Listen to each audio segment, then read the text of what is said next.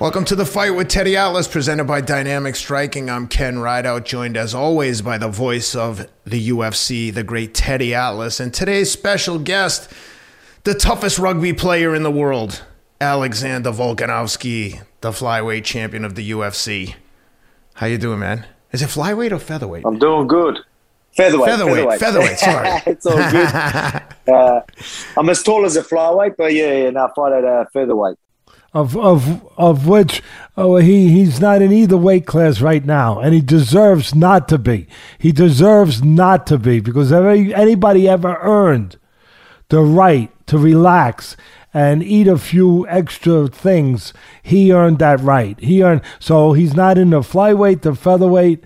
I won't even go on, but it's okay. When the time comes, that man will be ready, as he always is. Listen, Alex, again, as Ken just said, thank you for coming on. We appreciate it. And I want to get right to one thing for me. Obviously, congratulations on your last fight, that incredible war with Brian Ortega. But thank you for not just giving us a great fight, but for what both of you guys taught us that night. And you did. You taught us something. That there's always new places we can go when we're challenged and threatened with defeat. We just have to be willing to go there, no matter how dark it might be. Because the way I always say it in my game is that the true darkness is in not trying to go there. Then you're never gonna know if there was light to be found. You went there, you found the light, and my question to you is, had you ever been, and I know you've been through a lot of things, but had you ever been in this darker place before? Well, that's something that I'm big on. I talk about putting myself in uncomfortable positions. Try and be comfortable in uncomfortable positions. Which that phrase, I'm a big believer in it. But I put myself in a lot of these positions. Saying I'm comfortable in them would be a lie, because there's positions that we put ourselves in. It's not comfortable, but I accept it. I welcome them. These are, it's things that obviously I'm not going to let people, bash my head in and do things that's going to be crazy. But I mean, when it comes to, cardio and, submissions and all that, obviously if it's my arm, I'm not going to let my arm break. But I mean, I'm the type of guy that I've been in them positions. In camp, I knew that he was very good in these positions, and I'm going to, make sure I'm in the deepest guillotines you can be. I'm going to start from that position. I'm not going to try and stop it from going there. I'm going to do that as well, but I want to be able to stay calm, focused in these deep, dark places, as Teddy was saying. So have I been in a fight that deep and in that much of a dangerous position? Probably not. But, like I said, preparation is key, and it shows that, I needed to use technique, and the technique I was using still wasn't working, you know what I mean? Because Ortega's technique was down pat and he had that perfect. I tried a few things. It wasn't really working, so I had to stay calm and just keep trying what I was trying. And like I said, it wasn't really, not that it wasn't working, but it wasn't improving my position yet. But it was either, do I stop, give up and lose my belt? No, I can't do that. I'm never going to stop. I'm going to either go to sleep, or I'm going to keep doing what I think will eventually get me out. And lucky enough, I stayed composed enough and stayed calm. And I'll be honest. It was like the lights started dimming, things started slowing down. I couldn't hear nothing. I could have been close to going out, but I was never going to stop fighting, and I was always going to just keep driving, keep pushing to make that space. And lucky enough for my cardio and my patience, it let me hold on that little bit longer, and there it was. I found that bit of space, and that's when you see me sort of calm down, got my chin out, and I knew he would be fatigued after that. That's why I made sure, once I get up, I'm going to have to pour it on. Yeah, well, that's why I posed the question that way. First of all, you don't need me to tell you this, but I'll tell you anyway. You're a very special person, which many of your comrades in that sport are. Because to me, it's more than just, your physical conditioning and all your technique and obviously everything else that you do.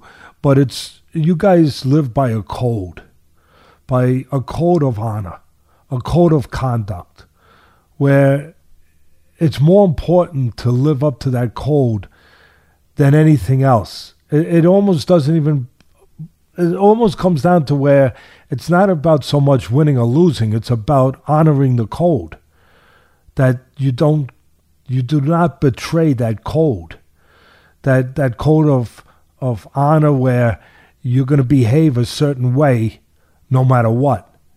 And you guys truly buy into that. You showed that. You were the greatest exhibition of that. You're the poster child for that. I talk about it a lot on our show. And you showed it. Exactly. I mean, Webster's Dictionary could not do as good a job as what you did in explaining getting out of the dark, explaining where we go into dark places in life, in different facets of life.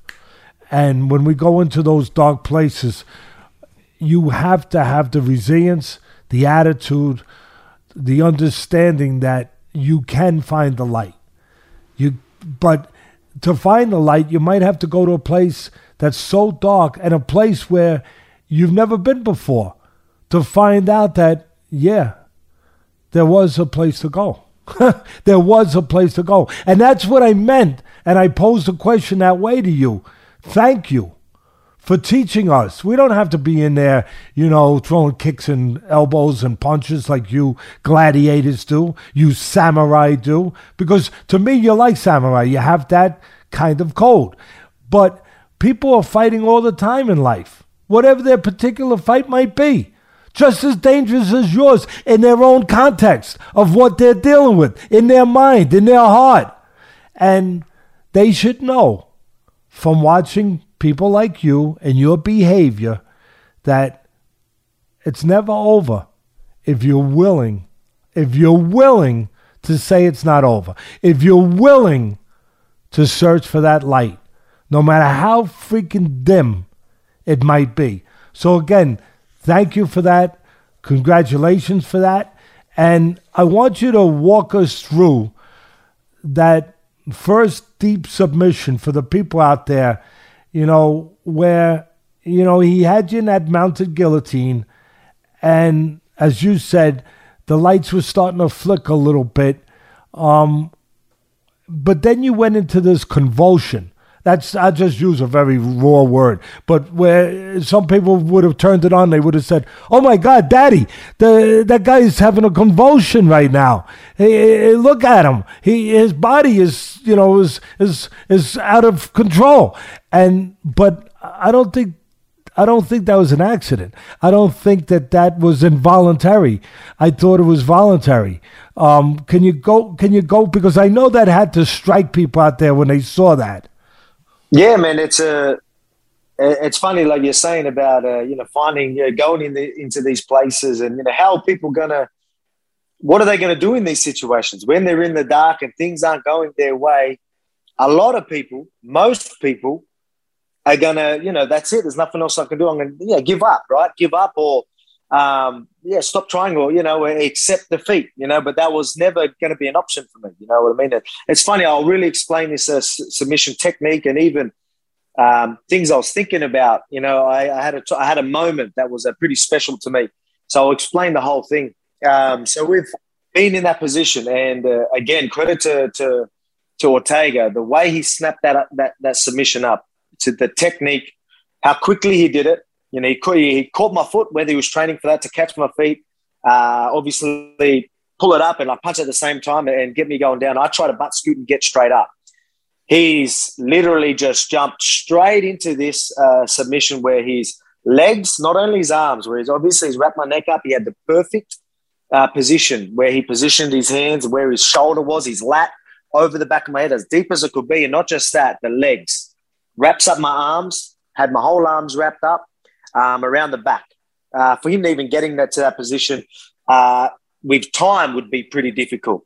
He did this like that, wrapped me right up, hips sunk right in, so he gave me no space, a real good arch on my neck and had it deep. So it was literally, I didn't even see it. Next minute, I'm in this position. I was like, oh, shit, you know what I mean? So I'm trying to as you could see, them legs kicking. I was trying to push on the hips to make space. Again, he's trying to adjust his hips and keep them hips, like contact on my hips, if that makes sense. Because, again, he wants to get that arch. So I was trying to lift up his hips to give me a bit of a better angle, and that wasn't working. So that's why you see me like kicking my legs. So I was trying to not only get his legs further down, but I was trying to butt scoop my butt. I wanted his legs further down. So once I started lifting his hips, you know what I mean, he didn't have it wrapped up around my back so much where it's sort of hard to explain, but I was trying to make space. That's why you see me pushing my legs, trying to get his legs as far down as he can. I was like, I don't know what you would call it, hip kipping, I think you might call it. And again, this is a sort of last sort of a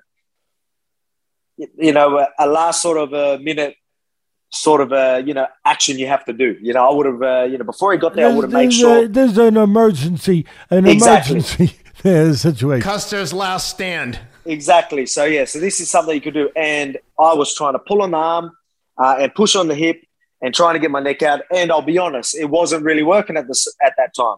So again, he had the strength, and I had to stay calm because I'm like, all right, now things are starting to. I can see that this is deep. I don't have much longer. Stay calm. Again, I told you about the dimming of the lights. It seems like things were dim. I couldn't hear nothing. Obviously I couldn't breathe. But I thought to myself, this is the moment that I had, which is pretty special to me. I remember being there, trying to do things that it wasn't really working at the time. I'm like, this can't be it. Like, there's no way. I thought of my family. And I said, there's no way I'm not bringing this belt back to my family. This can't be it. There's no way. Like, you know what I mean? So I've like sort of thought of that, and I'm like, no, I can't. So I literally, these last emergency moves that I'm telling you about, I'll be honest, they weren't working originally at the start. Does that mean I just stop and give up because I tried? Most people would. But for me, I was like, I don't care. I'm going to keep doing that till I get out or I go to sleep. You know what I mean? Because there's no way I'm literally giving up. So, it's either I get out or he magically puts me to sleep and gets this win. There's nothing I can do about it. But, I mean, I'm going to do something about it. You know what I mean? So I was just going to keep doing that.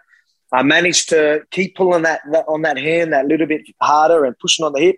And then I found this little bit of space where I started, the dimming of the lights, the lights started coming back, right? So the lights coming back, mind you, I still couldn't really breathe, but the blood to the brain, I must have had that little bit there where, all right, the blood or oxygen to the brain is there. Yeah, I'm choking still, but all right, at least I'm not going to go out just now.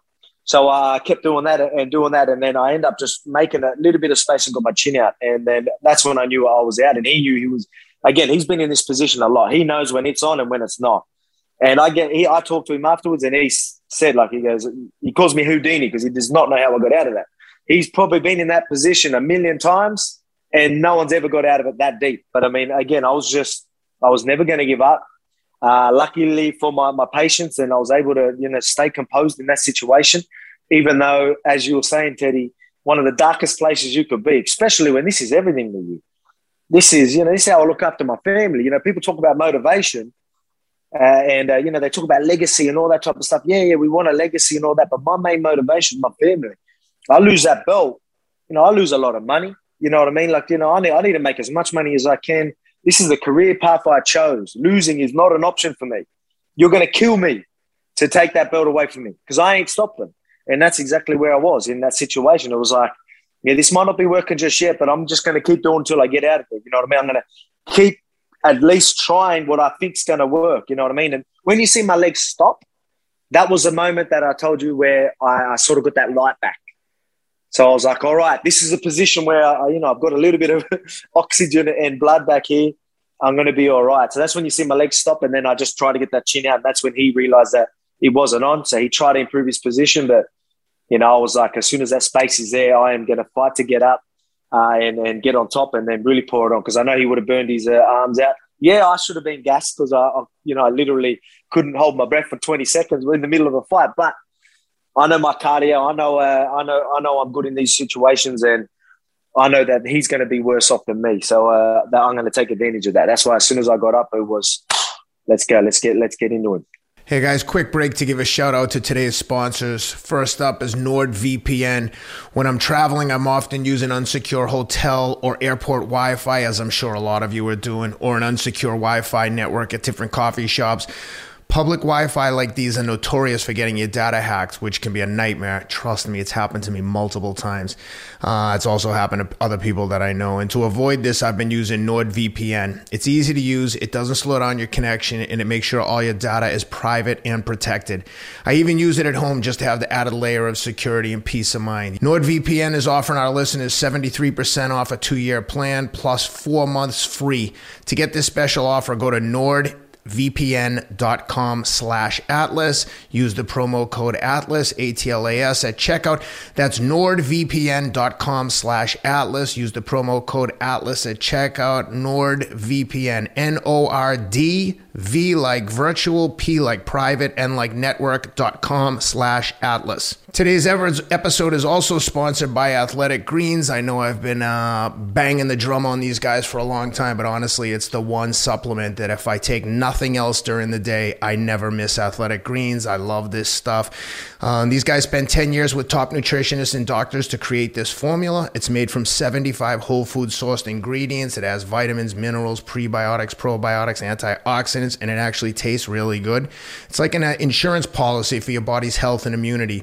This is literally all you need to stay on top of your immunity with 12 servings of fruits and vegetables. No need for multivitamins or whatever else you might be taking. Athletic Greens has you covered.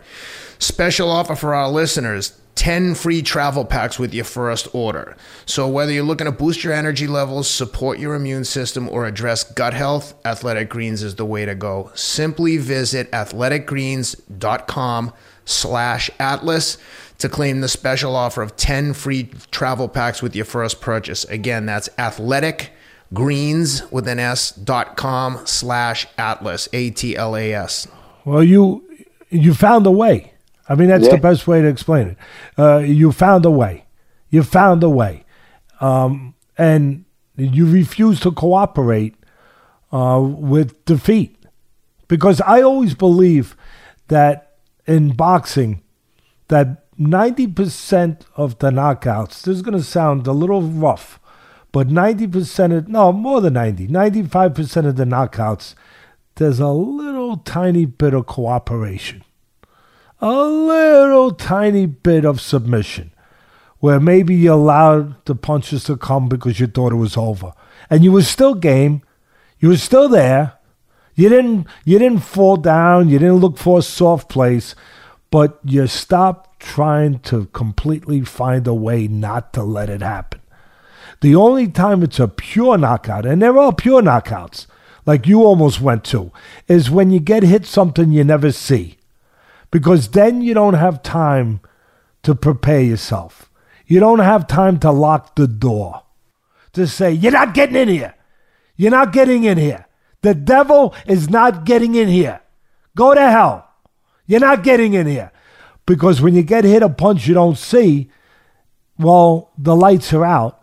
You didn't have a chance to grit yourself, to prepare yourself, to put that, as you just said, that will to work where you refuse to go to that place. It's like somebody just shuts a light out and you have no say. But there's very few of those in my sport. Very few. And that's why you see guys like Ali that never got knocked out. There's a reason. Even though he got hit by George Foreman, he got hit by Ernie Shavers, those guys knock walls down. Walls. But he didn't, because there would have taken a little cooperation to get knocked out. Because he once described getting knocked out as going down a corridor where you get hit with a punch and all of a sudden a bright light. And then all of a sudden there's a corridor and you start going down that corridor and it's dark. And the more you go down that corridor, the darker it gets. And at the end of the corridor, you look up and you see that it's a black room. A dark room, and you're almost there. And then all of a sudden you say, I'm not going there. I'm not going there. I got to go back there towards the light. and you start going back to the light before you got too far into the dark. That's one of the greatest fighters of all time saying that. So I am sure, and I've been in the ring, so I know what it feels like. I'm sure that there has to be some of that. But that's what I talk about the code with you guys. Your code doesn't allow you to cooperate. It doesn't allow you that little bit of give in at all. And by the way, please, I love the brotherhood. I just love the true love that the teammates on your team showed when they showed Israel Adesanya, the great middleweight champion, cheering for you. But please, don't put your brother through that no more. Don't do that to him. Please. He suffered more in your fight than he does in his own fights. And the other thing I say, and then I'll let Ken ask something, is you said that Ortega called you Houdini. I just did a podcast before talking about this interview we're doing with you that's going to be coming, and I called you Houdini. But yeah, but you're even better than Houdini, because as great as Houdini was, he was locked in a chest underwater with chains around him. He didn't have nobody choking him. he didn't have nobody choking him while he was trying to get out of that chest. You are Houdini, but more important, you're a hell of a man. You're a hell of a solid man, and I got more to ask you, but I want to give Ken a chance to jump in there. Hey, Alex, I got two things. The first one is, I say this to Dustin. I've said this to Dustin Poirier before on the show and in private. Dustin's a friend of ours. He's been on the show a bunch of times, and I consider him a personal friend. But I said to him, when you're training and you jump that guillotine, because he likes to jump a guillotine, I said, when you're in training, 9 times out of 10, you get it super deep, the guy's going to tap. And I'll guarantee you that Ortega, if he had that on anyone in training, they would have tapped. You just said, like, oh my God, I can't believe it's going to end. But you can never train for that scenario that you were just in, because in training, you would have never gone to sleep. Like, you know what I mean? If that he had that on you so tight, you would have tapped if that was a training session, correct? Oh, yeah, you're right. 100% I would have, in the gym, you put yourself in the position, the lights start dimming. All right, like we're about to go out. Okay, I'm gonna accept that. Again, I've been in a fight. It's different. In a fight, but don't get me wrong. I'm gonna do whatever I can. I'm with being competitive, and we talk about the code.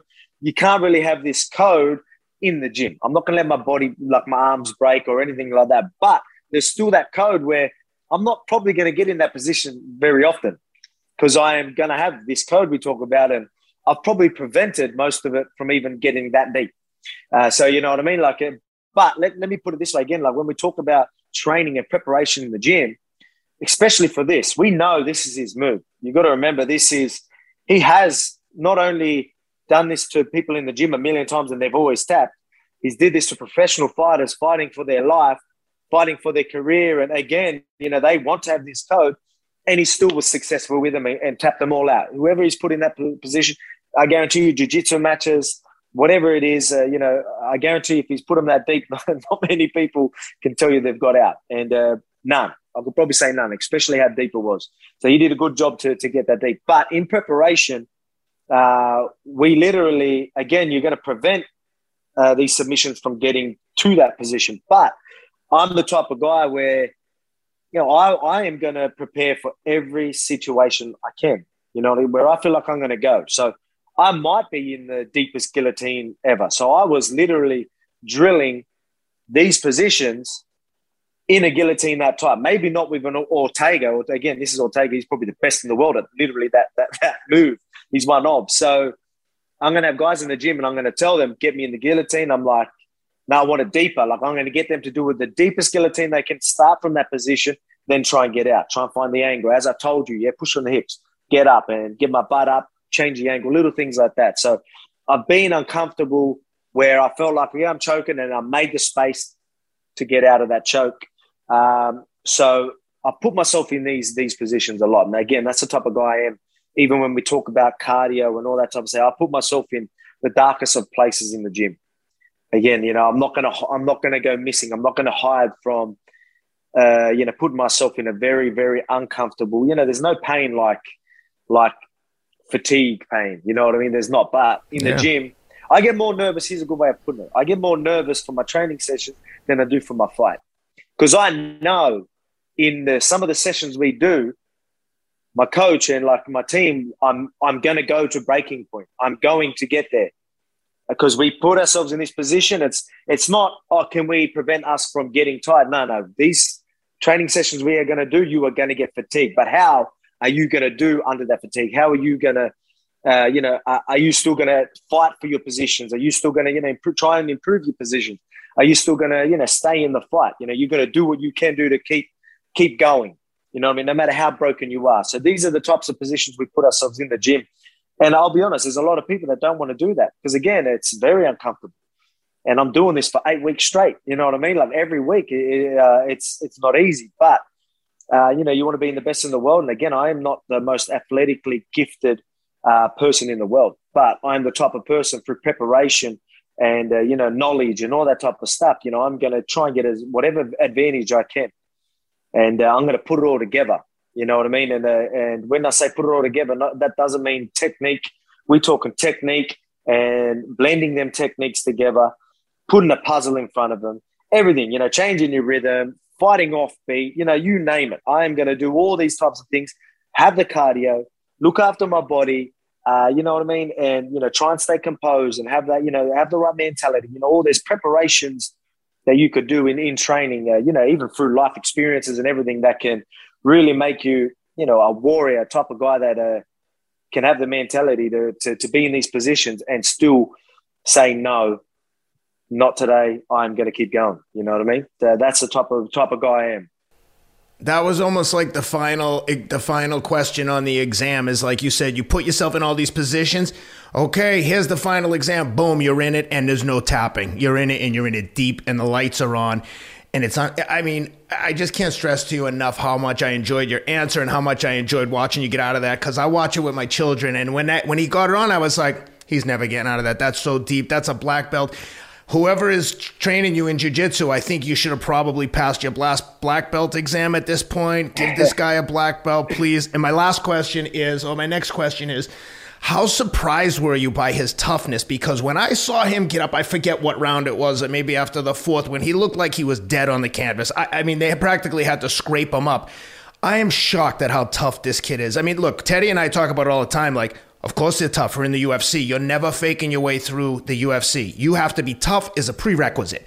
But my God, he took some punishment. How surprised were you when he just kept coming back for more? Yeah, mate, I was very surprised. So we're going through that, especially that third round.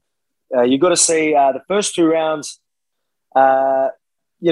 things were obviously going my way. I had, as I told her, I had a puzzle in front of him, and I could even see, even in the first round, second round, obviously I wasn't doing the damage that I did in the, maybe the third and the fourth, but I could see that the puzzle that I was throwing in front of him, and, he was trying to keep up, he was trying to get reads, and he just couldn't keep up. And I could see, I could see his brain really, really having dramas with this, like having problems and uncomfortable. Wasn't even getting punched at the time, but he was still uncomfortable purely because he was struggling to keep up and find out what was happening in front of him, what's going on, what's he throwing at me, is he throwing, he's not throwing, while he's adjusting to whatever I'm making him pay every time he thinks he's doing the right adjustment, little things like that. So things weren't going his way. And then you go into that round and he gets me into the deepest guillotine he's probably ever put anyone in a fight. And he's probably thinking this is it, and somehow doesn't get it. Then the next minute I turn over and purely punching his head through the canvas, landing some really big shots. And he gets a triangle. Again, technique-wise, it doesn't get any better. I'll be honest, it wasn't as deep as the guillotine. It wasn't as tight. So even though he had the perfect technique, for me, smooth sailing. I just got out of this guillotine. It's worth mentioning, though, he's called T-City because he's unbelievable with the triangle. So Put it this way. That gets glossed over because he almost had you like in a death grip. You got out of that. Yeah. And then, triangle too. Like that would have stopped 99% of the people. These are his 2 moves. So again, he got me into, he got the leg got the perfect angle, everything. Again, textbook technique, did well to get me there. But again, I was just going to make whatever space I could. And then I was going to get up and, again, punch his head through the canvas. So, again, he gets me there, doesn't work. And then I'm landing bombs. He's tired, fatigued, and copying a lot of damage. He gets up, or doesn't get up, actually. Gets lifted off the ground from his corner, which is not allowed, but that's for another day. And, again, he thinks it's over because I think he actually thought the ref stopped it as well. He couldn't get up, so I think he thought it was over. Then, all of a sudden, he gets lifted up and told that we got to go again. So that's hard. You've got to think of the mental state you're in right now. And he's going there. He's getting told what to do. He's out of breath. He's like, do I even want to keep going? You know, I'm sure he's having these battles. I'm going to have to keep going. You know, I don't have a choice. You know, again, do I look for a way out? You know, I'm never going to do that. You know, so again, these are the battles he's having. He stands up and then the doctor comes to him. And from what I've seen, you might not agree, but from what I've seen, I thought that he was never going to say, I'm done. He was never going to tap. He was never going to tell the doctor, I'm done. But I think he would have been fine with the doctor stopping the fight then. But again, I am not going to say I'm done. But, you know, the ref's looking at me and, you know, things, you know, again, I felt a little bit where, you know, when I say looking for a way out, I don't think that's fair. I think that's the wrong term because I wouldn't say it like that. But I think he was about to accept that it was over. And he was going to be fine with that, I thought. Then they give him that extra minute. He gets his, obviously that would have helped, and then gets told that he's fighting. So he went from, all right, this is probably over, I'm accepting that, to no, the ref and the doctor's not giving this to me. They're going to make me do it. Then he has to flip this switch and be like, all right, I have to go now. I've got no choice, right? So I went from seeing him, I felt like at the time, I feel he is looking for a way out. The ref's going to stop it. If not, he's either too broken or mentally he's done. So I'm just going to pour it on him. So I went to put the pressure on him, and as soon as he realized that the ref and the doctor wasn't giving him that out, he was like, all right, I've got no choice but to go again. So he went there and he was on his toe and he still had pop, and I felt the danger was still there. So I'm like, all right, I can't get too careless then. We're still in this fight. So that's so credit to him. You know what I mean? It was I thought he was done, you know what I mean? And for him to, even the fourth round, again, he copped a lot of damage. Some of them punches that landed later in that fourth round it's hard to watch. You know, you're seeing me standing up, the range, all my body weight straight through, and you just see it completely stop on his face. It was pretty hard to watch, you know what I mean? But in saying that, he's tough. And, again, I felt like maybe, he was maybe looking for a way out, or he's accepting, I think this is it. But found out, no, all right, well, I'm just going to keep going. Comes out, his last round was his biggest round, his best round. You know what I mean? So it shows you that, again, they didn't give him that out. He he would have accepted it. They didn't. All right, well, fuck it. I'm going to give it my all then. You know what I mean? So, again, credit where credit's due. I think the ref and that could have stopped it, but right now I don't mind. Even though I felt like maybe we had the commissions and refs and all that against me, but at the end of the day, there was a bit more entertainment for everyone. Everyone enjoyed the show, and I'm starting to sort of accept that our game is entertainment business. I'm a very competitive guy, and I never used to care about that, but now, especially after this last one, I enjoyed the whole entertainment side of it. I loved Fight Week. Even though I was getting booed, I had the whole arena booing me as I'm walking out. Fucking loved it. Bring it. Give me that energy. Which is crazy to me because you're a very likable dude. You know what I mean? I'm like, no worries, all good. I was still composed, loved it, loved the energy, and it just gave me more energy, and it was incredible. So right now I'm the type of guy that, I'm a competitor. I'm one of the best fighters in the world. But, I'm going to be an entertainer as well. I'm going to try and do it all because I enjoy it, man. I enjoyed everything about Fight Week and, having the crowds again and all that type of stuff. It was an absolute buzz. I'm still buzzing about it. And, mate, it was incredible. More than that, you made it up on the wall. You made it up on our wall of fame. I was going to say, give you a shout, but I appreciate it. You're smart because I always say that these great fighters, whether it's in my business, your business, that what they don't always get credit enough for is the cerebral part, how smart they are. Because it's not just enough to be tough. You have to be smart. You have to be smart. You have to figure things out, as you put it. You got to figure out how the puzzle works. And there's a lot of puzzles. How to put this particular puzzle together for this particular situation. You got to be smart. And it bothers me sometimes. And I'll make sure that, to my best of my ability, I put it out there that these special fighters like yourself should get understood and respect and appreciation for how smart they are, not only how tough they are. And you touched on something really important before, Alex. You talked about how he, after all the punishment he took and how he shut it off, where at the end he thought it was over, and how hard it is to shut it back on or turn it back on. I always say in my business, 75% of it is mental. In your business, I would assume it's the same. Maybe it's 80%. Maybe it's 85. You could put a number on it better than me. But in my business, it's 75%. So that made it so much more extraordinary. We already know how extraordinary what you did is. We know that. But how extraordinary it is what he did. Because to shut it off and then have to put it back on, and after taking all that punishment and thinking it was over, that I could rest now. I could, in a way, it's a relief. I know that sounds crazy to people out there because, they'll be, what do you mean, Teddy? It doesn't sound crazy to me. It doesn't sound crazy to me. I know it doesn't, because you've been there and you understand the reality of it, the truth of it. And so here he is, he's relieved. He's relieved. It's over. The pain's over. The suffering's over. Everything. And it's not over. Oh, my God. I got to gear up again. I got to gear up again and go back into that arena again where there's bullets coming at me again, where there's the bullets of arms and forearms and fists coming at me again. So my question to you would be, is he the toughest guy, or you have not only the toughest guy you ever fought, but did he take more punishment in that fight than anybody you ever fought?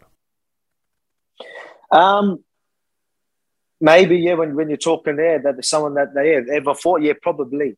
And what you were saying, what you just said, you remember how earlier on you're talking about a dark place that I was in. That end of that third round is a dark place for him. It would have been a very dark place where not only he thinks it's over, he's accepted it's over, and he's done anyway. He's fatigued, like he's tired, he's beat up. He already thinks it's over. You know what I mean? I tried everything. I'm a step behind. I got him in my best positions. I trained all camp for this. If I get this, it's over. I didn't. It still wasn't enough. How do I beat this fucking guy? How do I do it? I'm done. And not only that, I think I'm done. So he went from literally the darkest place, like a bad dream, and having to go back into this bad dream and be like, oh, well, I'm not going to wake up just yet. I'm going to try and win this bad dream. This nightmare I'm having right now, I'm just going to try and turn it around if I can. You know what I mean? Like, I can wake up right now and this bad dream's over. This nightmare is over. But I'm going to just, I'm going to try and turn this around. I'm going to win this little battle I'm having in this actual nightmare, if that makes sense. Because it would have been a dark place for him, and I understand that because I could see it. I was there. I was zoned in. I went ready to go in there. I seen the refs look at him, and I'm trying to get in as much knowledge as I can, right? And I'm looking at him, and mentally, physically, I felt he was done. He went from mentally and physically done to finding out that they didn't give him that. They didn't give him that. They didn't give him that relief that he thought he was about to get. They didn't give it to him. So he had to be like, well, all right, well, fuck, I'm just going to have to go. He went from that and just going like, because again, I was going to race up to him and put the pressure on and just see him in the back foot ready to shell up and give up. Again, like just accept defeat. And he just went, no, he wanted to pop some jabs back in my face. And he went from looking broken to being sharp again like that. And so I'm going to give credit where credit's due. And in lead up to that fight, again, we're going to build up fights. We're going to say, and I'm telling him I see weaknesses. He's going to look for a way out and all this. And I bring up some of the things in his past and all that type of stuff. So, and that built a bit of animosity. So I was telling him, you're going to look for a way out and I'm going to give it. So I thought third round, I'm going to get that finished before the fight. And it looked that way. And now that's why the respect's going to be there. From after a fight like that, how can I not respect the fact that I told him that I was going to do these things? I pretty much did them.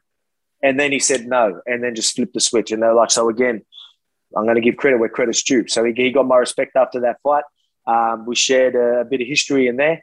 It was a magic moment, one that people are still talking about and probably talk about for a long time. So I'm happy, I got to experience that. It was an honor to be a part of a part of that. It's very seldom that you not only put on an incredible exhibition of all the things we just talked about, but as I just said at the beginning, at the same time as giving that to the people, that kind of entertainment, that kind of, performance, but you teach people. You actually, you teach people how to behave or how to try to behave when they're at their worst. And that's an incredible thing. You just touched on something. See, when you go through this with a real fine comb, you find things that you didn't even realize were there. I'm sure you do. When you think back to fight, you look at the tape, say, gee, I didn't realize that this little thing here. And you just uncovered one for me. You can't get enough credit. But I'm going to give you a little more credit. Because you talked about him, and it's all great, and it's beautiful, and it's true. But you had a situation that was very dangerous, too, besides the chokes and the submission holds, where you thought it was over. You thought you were just going to go out there, pour it on, and he was going to go away. And he didn't. That was dangerous for you. That was dangerous for you. Just like you talked about him, how difficult it was when he thought it was over and he let go and there was a little relief. And then he had to get back to where he had to face what he had to face and mentally get back to that place. That's like turning your car off in the Antarctic and then trying to turn it on again when it's 80 degrees below zero. It's not easy. You went through that where you there was a little relief for you, quite honestly, where you were like, okay, this is over. Let me just go out there, put the finishing touches on it, and he's going to spit the bit, and we're going to go home. Much like Gotti and Mickey Ward, part one, if you know that fight. Very much like that, because, Alex, in that fight, the referee rang the bell. He didn't ring the bell. He stopped the fight when Gotti was in trouble, and Ward thought it was over. He thought it was over. And so he relaxed. It was over. And then all of a sudden, they told the ref, no, the bell didn't ring. You made a mistake. And Gotti had to go on for another 30, 40 seconds. Not Gotti. Mickey Ward had to go on. He had to get back to that place. It was very, very hard to turn it on again. And he talked about that. We have talked. I did talk about that. So, Alex, describe that for yourself, because you described it beautifully for your opponent. What he had to deal with, and gave him all the credit in the world to come back. But how difficult and tricky was it for you to have that little relief there, thinking, hey, I'm just going out there, I'll put the finishing touches on, and I'll go home to my family. And all of a sudden, he had a different idea. Well, man, I can explain that situation. You probably explained that position perfectly. But I'll explain, for me, anyone else maybe in that situation would have really struggled. But the type of guy, when we talk about preparation, the type of guy I am and things, and we talk about being in dark places, I'm going to try and figure something out.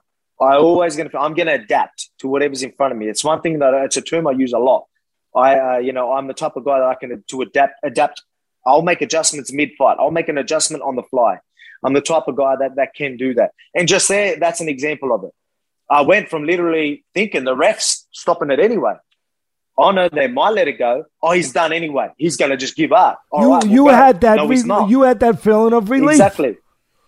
Exactly right. And then, no, it's not. I was like, all right, flip the switch, back to work. You know what I mean? Back to putting this puzzle in front of him. Back to, you know what I mean? So obviously we'll try and turn it up, but let's be calculated. You know what I mean? I'm the type of guy that yeah, I put pressure and, and all that type of, but I try to be as calculated as I can while I'm trying to entertain and all that, try and find the perfect balance of everything. But in preparation, I'm the type of, again, like even if, in some of my fights, you see things might not be going my way. And then I have to change my strategy, well, I would say my game plan, because it's not a game plan anymore. I have a game plan going in. It is not working. We need to change. We need to adapt. And, my last fight before Ortega was a good example of that, where things weren't going. It was like that was a nightmare. Things weren't going your way. It was, it was a bad start. You felt flat. Nothing was, you just felt like you weren't on. But I can't just stop. I can't give up. I'm going to figure something out to make it work and take out the last 3 rounds. So, you know what I mean? It's just like that. That's just the type of guy I am. And I know, and I have my preparation to thank for that. Because again, in these positions, I'm the type of guy that I'll train with as many people as I can, as many different shapes and sizes, purely because who knows what's going to be in front of me. Yeah. So I like training with new people because I go in there, I can't just, I'm the type of guy. I'm not just going to bully people. I'm going to fight a smart fight. Even sparring, I'm going to go there, pick them apart, make them miss, do all that type of business. But I don't know how this guy spars. I don't know he's good, what he's good at.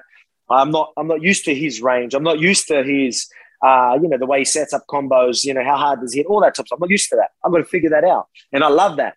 I love figuring things out because again, we're going to be put in these positions. So I'm the type of guy that I understand that, and you know what I mean. And I really understand these little things that some people probably don't really understand and don't look into. But I'm the type of guy that will, and I bring on these challenges. You know what I mean? And again, not many people can make adjustments mid-fight. A lot of people can maybe, there's very few that can change their style and their game, in a training camp for a different fight. Yeah, they might have a game plan, but they still use their style. Not many people can change their style. To change a style mid-fight, 3rd round, because the first 2 ain't going, that's it. But again, why? It's because we're going to have to figure out. I know that I'm the type of person, no matter where I am, I might not know the technique, but I'm going to try and fucking figure it out. I'm going to figure out how to get out of this. Yeah, I'm in a position I've never been before. Oh, shit, I don't know what to do. I'm going to tap. No, I'm going to try and figure it out. This isn't working. This isn't working. I'll try this. Boom, boom. That worked. Figured it out. You know what I mean? I'm the type of person, I'm going to do that in the gym day in, day out. And that's why you can see me be so composed and so patient and calm in some of the darkest places that we talk about. Well, you just validated what I said earlier. It's good to know that I'm a tiny bit smart sometimes, just a little bit, that, that I'm not completely dumb, because you validated when I said that all the special fighters like yourself, whether it's in boxing or UFC, MMA, they need to be given credit for how smart they are, because that's a component of it. That's a part of the cerebral part. That's all. You just said it. You said you had to figure things out. Yeah. I mean, that takes intelligence, not just toughness, not just physicality, not just technique, but it takes a smart person, to be quite frank. I want to ask you, Lomachenko is one of the great fighters in boxing. His father started him when he was, my goodness, I don't know, 3 years old, whatever. When he came out of the womb, he was boxing already, and his father had plans for him. He had plans for him. He's going to be a great fighter. And he is. And he was a 2-time Olympic gold medalist and 3-division world champion in boxing. And he knew what he was getting ready for. His father knew, besides the technical stuff that he taught him, how to get away from punches, how to get angles, how to use his legs, all that stuff. But he knew he had to get ready for dark places. So he came up with different drills, different tests to put him through. One of them was he used to take him out in a lake, all by himself, way out in a very big lake, like an ocean. And he would take him out and he would leave him. And he wanted him to feel alone. He wanted him to feel the feelings of desperation, like that he could depend on himself, that he wouldn't panic, that he would stay calm when other people would not be calm. He did it for a reason. Most people wouldn't do this. It was extraordinary. But guess what? He got extraordinary results by doing it. And he would take him out and he'd leave him alone. And as he got tired, there was no land. There was no buoy. There was no platform. Like what was left. I'll tell you what was left. You. That's what he wanted him to learn. You're left. What do you mean, me? I need a float. No. You need you. That's what you need. And he also would put him through these drills where he would submerge him underwater, and he would force him to stay underwater for a certain amount of time, sometimes 5-6 minutes, somewhere in that area. And he had to be, I talked to him about this, and Lomachenko said that I got to the point where I was going to lose consciousness, where I actually knew that I was getting to that place of losing consciousness, but it was more important not to give in than it was to lose consciousness or anything. And at the end of the day, look, his father was in a boat, so he was close by. He knew that he would be there. If he did lose consciousness, he wouldn't drown. But there was always a chance in your mind that maybe you could drown. Even though the truth was the father would be there. If he lost consciousness, he'd pull him up. But it was still dangerous. It was still a threat. Mm-hmm. It was still something that he had to face. I want you to tell all people out there, if you would, I know Eugene Bareman is a very special man and a very special trainer. Not just a trainer, but he's a good human being. I know that he trains you. He trains all the fighters in your club, Israel. Are there any specific drills that you go through to prepare yourself for the things that you wind up dealing with? Yeah, so just with the Eugene, so I actually train at a freestyle fighting gym. I'm actually based at another gym. Oh, I'm sorry. Freestyle fighting, yeah, that's okay with Joe Lopez. He's my coach, but we do go. And Lopez does obviously a great job. Go ahead. I'm sorry. Yeah, so but I mean, in saying that, we got the same training schedules and whatnot. Like we're affiliated gyms where I go over there and do a lot of my camps there and whatnot. So the last few camps I wasn't able to go there. I go there with my head coach, Joe Lopez. I'll go there for a couple of weeks, come back, and vice versa. So I'll do that a fair bit. Didn't get to do that the last few camps, but yeah, there is a lot. Like I won't sit there. I won't say certain drills outside of the gym that we do, but fight simulators that we will do. Where we even do it at the same time as we'll fight. So we don't get a day off here in Australia, because in Australia, fight time is on the Sunday. Usually Sunday is my day off, but that's the day we fight. So in camp, that's when we do this fight simulator. We'll do it the same time as we fight, which is midday here in Australia. And it's again, when we say fight simulator, we try and bring the energy. We make it chaos. They're throwing all different things, different bodies at you, different, so many different things.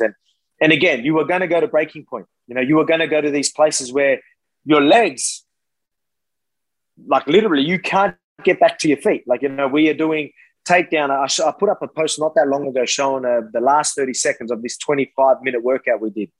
And it's just me taking these guys down. They're walking at me. They're running at me. I'm taking them down. I've got to get up. The other one's going. I'm just doing this. And it's just absolute chaos. This is the last 30 seconds. I've done this for 25 minutes straight. And you literally get to a point where your legs, I remember the first couple of times you do it, you see people, you can't get to your feet. Your legs are the lactic buildup, they're that sore, you're that fatigued, you can't get to your feet, right? That's how it feels like. But it's hard, because I'm saying you can't, because you can. But you get to a place where you're physically and mentally pretty much, like, I don't think I can get to my feet, but that through will, determination will get you back to your feet. So we just make ourselves get back to our feet and do it again. And then you've got to do that same thing again. So we put ourselves in this position where, like I told you, I get more nervous for these workouts because I know I'm going to get to, like, when we say breaking point, I'm not breaking, but I'm going to get to a point where it's a dark place. It is a struggle. It's going to hurt. It's going to be very fatiguing. I'm going to be struggling to breathe, you name it. You know what I mean? Lactic through the whole body, you know what I mean? Everything. But I accept it, and I just keep moving and find out what's in front of me. Yeah, they're going to put me in a position. I get up. Yeah, fight from a position, get up. All right, get back down there, do it again. Again, I'm busted. Do it again in the bad position, fight from that position again. So it's just a fight simulator where, fight gone bad type situation where it is purely just, obviously it's physically, but a lot of mental. You know what I mean? It's just everything. It's a nightmare. It's a nightmare, a real life nightmare.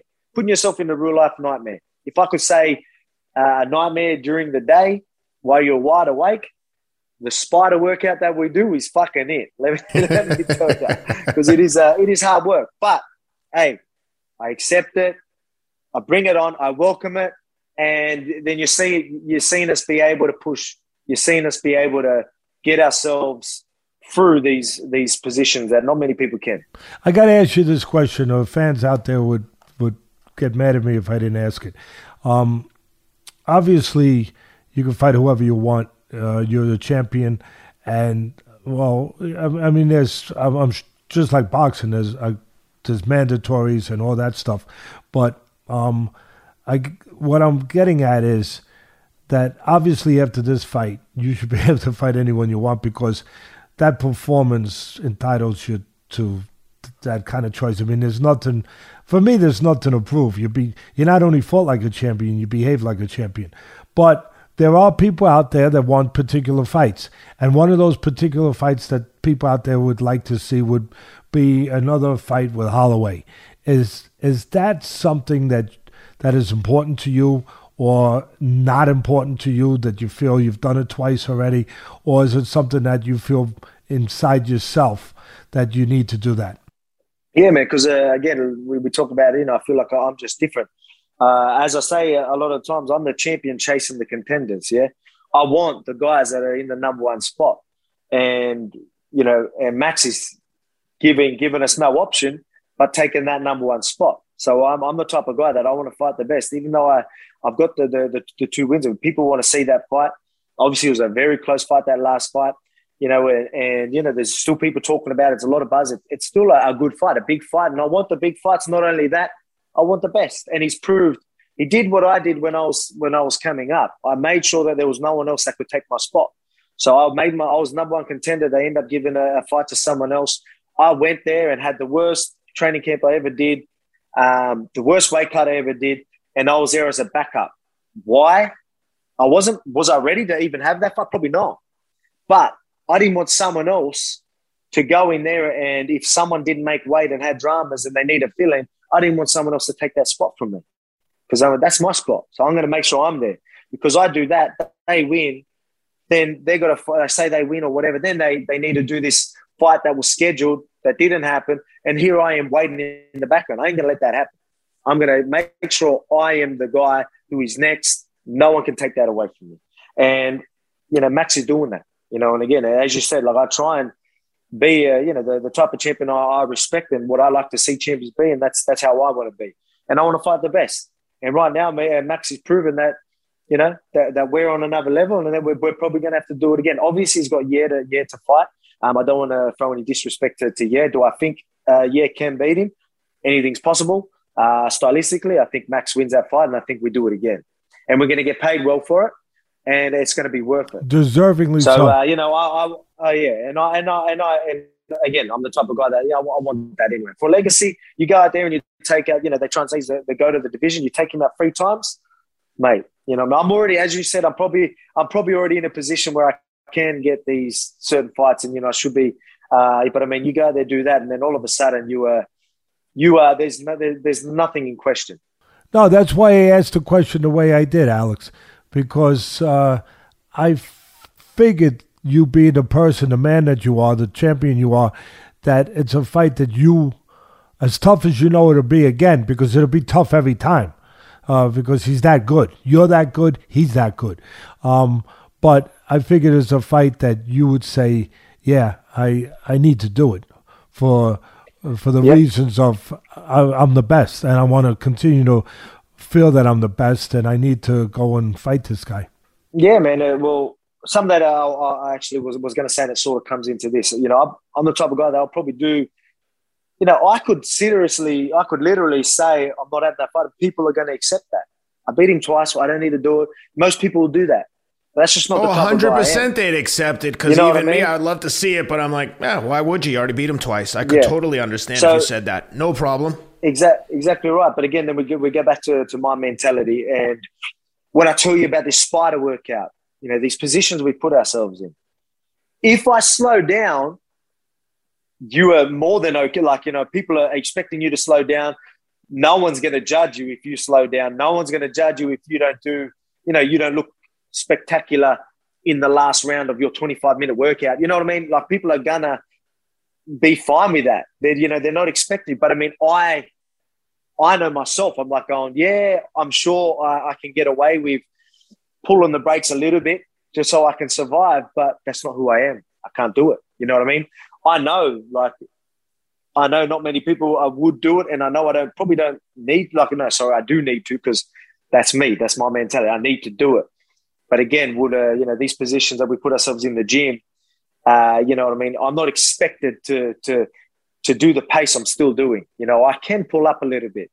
I can, give myself that half a second extra break in between the next technique or whatever it is. But no, I'm not going to do that. There's no way, because that's just the type of guy I am. Yeah, people will accept it, but no, I know myself that that's not good enough. So again, that's just me, and it comes into that same sort of deal with the Max. Yeah, again, he's showed himself that he's the next guy. Do I just make him wait at the top? Keep making him wait? No, he showed that there's no one in front of him. All right, I'm going to take that fight, and that's just the type of human being I am. But again, obviously, it's a big fight, and the beauty of it, we'll get paid well for it. We'll make sure we get paid well for it. And again, there's still going to be doubters. And I love proving them doubters wrong. So I'm looking forward to it. What I don't like about that fight? Occasionally this happens. I hate seeing two guys that I genuinely really like fight each other, because I'm like, man, I don't want to see either guy lost. We've had Max on the show. He is a nice guy. And the way you've explained these situations and those scenarios that you were just in, and your whole observation of the Ortega fight, it's just, I can't understand how anyone couldn't be a huge fan of yours. It's just so honest and sincere. You can just tell it's genuine. So the thought of one of you two guys losing is like, can they beat up someone we don't like? Let them fight like a Colby Covington type character that everyone wants to see lose. Anyway. Hey, Alex, can I, without overstepping my grounds here, and I would never do that, and with all respect, you have, obviously, I'm sorry I made a mistake I had the wrong information about your training. That's all good. No worries at all. But obviously your guy is superb. I mean, the proof is in the pudding, in who gets in that ring and the way you perform and how prepared you are in all facets. But just in that fifth round, which was pretty extraordinary, what we touched on it already, and you touched on it, what Ortega was able, because he had a good fifth round. I mean, he probably won that round. And I want to just touch on a couple things. Obviously, it wasn't a first round. What do I mean by that? Well, you had been through an awful lot by the time you got there. So I get it. I get it. Nobody has to explain that to me. But can I just give you my thoughts on what gave you a problem a little bit in that round? Mm-hmm. And you probably know it already. Yeah. Your trainer probably already corrected it. But for me, it was you're judging the distance and the range of his punches. That's what gave you trouble. Where sometimes he was a little tricky. When he didn't extend his punches, he's got long arms. And when he fully extended his punches, he could get you at a place that sometimes you might have thought you was safe, but you weren't. And in the fifth round, for some reason, maybe because he'd been so hurt, that it's kind of like some people that in order to really be who they are and just not give a crap, they have to have a drink of alcohol to start being what they want to be. And in some ways it happens in a ring where a guy has been hurt and now he's no longer held back by things that would hold him back. Now he's just like a guy having a drink. He's not held back anymore by anything. Now he's just doing whatever it is that he instinctively, even subconsciously, wants to do and thinks he should do. And I saw that taking place a little bit, where now all of a sudden he started extending his punches and getting full range. And you had a little trouble with the distance, judging that distance where you thought you were out of range, but you weren't out of range. You were still in range. And that's where he was able to catch you with some shots where you should have been maybe 6 inches further out, and those shots would have missed you instead of where you were. And the other last thing I say, if I'm going to do something, I like to do the whole complete thing. The only does, and thanks for being a gentleman. The last part of it would be that sometimes he caught you stepping out from a little too close. As you disengaged from where you did it from a little too close, and his punches were long enough to catch you as you stepped out. That's all. Mm-hmm. Well, it's that last round is actually you're right. It's a funny one where remember I was talking to you about we had the being calculated entertainment side of things, and this last round the crowd was going nuts. I felt where I could sit back and then be untouchable, or I can still be at a comfortable range, which was working most of the fight. And still make it exciting, still be there. And, I don't want to sit back and look like, I could have sat back and chilled it and not that. But I wanted to still be there, try and land a few, try and make him miss and sort of stay more in the pocket because I felt safe. Where he did do a good job where, like you said, I think I've got nothing to lose. I'm just going for it. And it would catch me off guard. If he was to do that the whole fight, I would have made adjustments and countered to that. Where I felt like the whole fight, he would maybe throw the ones and twos and I'll make him miss and things like that. And the range was okay. But where towards the end, I felt like, he did definitely land it. He ended up landing the right a couple. He ended up throwing a few and finished with a nice right hand a couple of times, especially towards the end.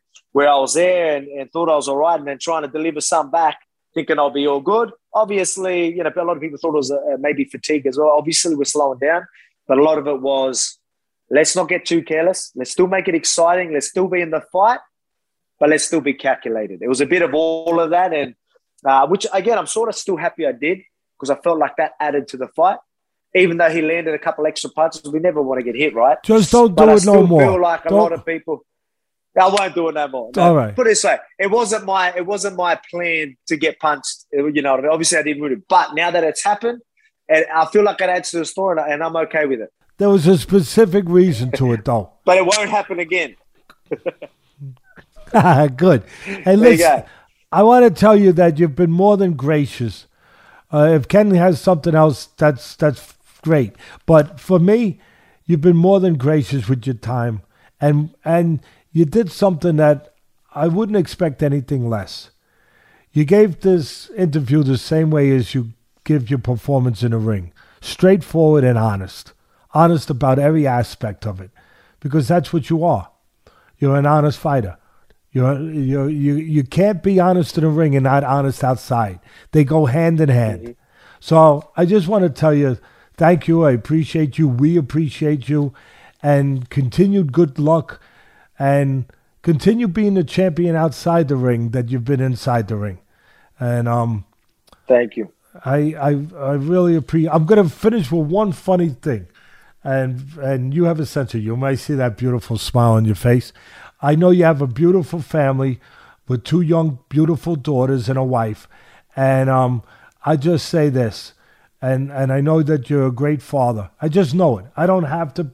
I just know it. I know that with the things that you've learned in life, the things that you adhere to, the code that you live by, it has to also serve you as a father. God, I feel sorry for that young man, the first one when your daughters get older, to knock on that door and ask for a date. I feel sorry for that guy, whoever he may be. I just had to say that. Alex, you're a class act. You're a special man. Thank you very much, Alex. No worries. Let's hope that's not for a long time, though. Yeah, it's going to be a long time. Hey, listen, you'll have to worry about that. I know. I've been there. I know. And I got one thing for you, Alex, before we let you go. One of the things that we talked about earlier was just that how you and Max and some of the other guys we've had on, like Dustin Poirier, we've had the pleasure of interviewing some of the nicest guys in the sport, real gentlemen. And I think it's important before we sign off is to recognize what kind of person you are and how marketable you are. Talk to me about some of your sponsors, because if there are sponsors that are watching this and are looking to align with the fastest growing sport in the world and the best people in the world, I can't think of a better representative for any marketer or advertiser 100% than Alex Volkanovski. Who are you working with right now, and how can people get in touch with you if they'd be interested in working with you? Well, I appreciate that. Thank you. Yeah, mate. So, obviously we've got a few, and obviously we're working with a few people at the moment. But, Sportsbet, you got guys like Sportsbet who have been massive for me. CMBT, who actually I'm a part of. I'm actually in business with them now. It was such a good brand, so I've jumped on board as well. But they sponsor me as well, CMBT. And, they've got like Athletes Nutrition, so I give them a shout. Freestyle Fighting Gym, again. I just want to give a shout out to obviously my coach, because you're right. You guys are, it's hard. There's a lot of that information is out there, but sometimes it's hard to get. So we do all our work at Freestyle Fighting Gym. So I just want to give a shout out to Joe Lopez, because obviously he's doing a great job. I've been with him. The first day I ever walked into a gym has been his gym, and I'm still there today. And we've grown this journey together, right? So he's the type of guy that we go and get as much knowledge as we can together at other gyms, you know what I mean, and things like that. And so that's pretty incredible. But a shout out to a few of those sponsors. But I appreciate you guys doing that for me, and thanks for having me on the show. And I can't wait till the next one. Yeah, keep winning. We love having you on again. Sorry for the confusion. I think because Izzy was saying his teammate, and I knew you had worked in the past. We are teammates. So we are teammates. Yeah, they're definitely my teammates. I go there. I train there a lot. I fly over there to help them with their camps. They help me with my camps. I go there. So we're actually, so they corner me every time they come to the corner. So we are a team. We are family. But, I just, my head coach is Joe Lopez, but we are a part of the, the freestyle fighting team. City kickboxing team. We're all one big family. Well, hopefully people see this and recognize what an awesome representative you are for every brand and any product in the sports space out there. So, hey, thank you for doing this. We really appreciate you. We look forward to talking to you after the next win. Keep doing your thing, man. This was incredible. I know the fans are going to go crazy for this. This was as honest as it gets. We've interviewed a lot of people. I was enthralled in what you were saying and lost my train of thought. What did I want to ask next? I'm so busy listening to you. So thank you so much. Really appreciate you. Thank you, Alex. No worries, mate. Thanks again. Thank you. Appreciate it. Good luck, Alex. Best to you and your family. Thank you. All right, lads.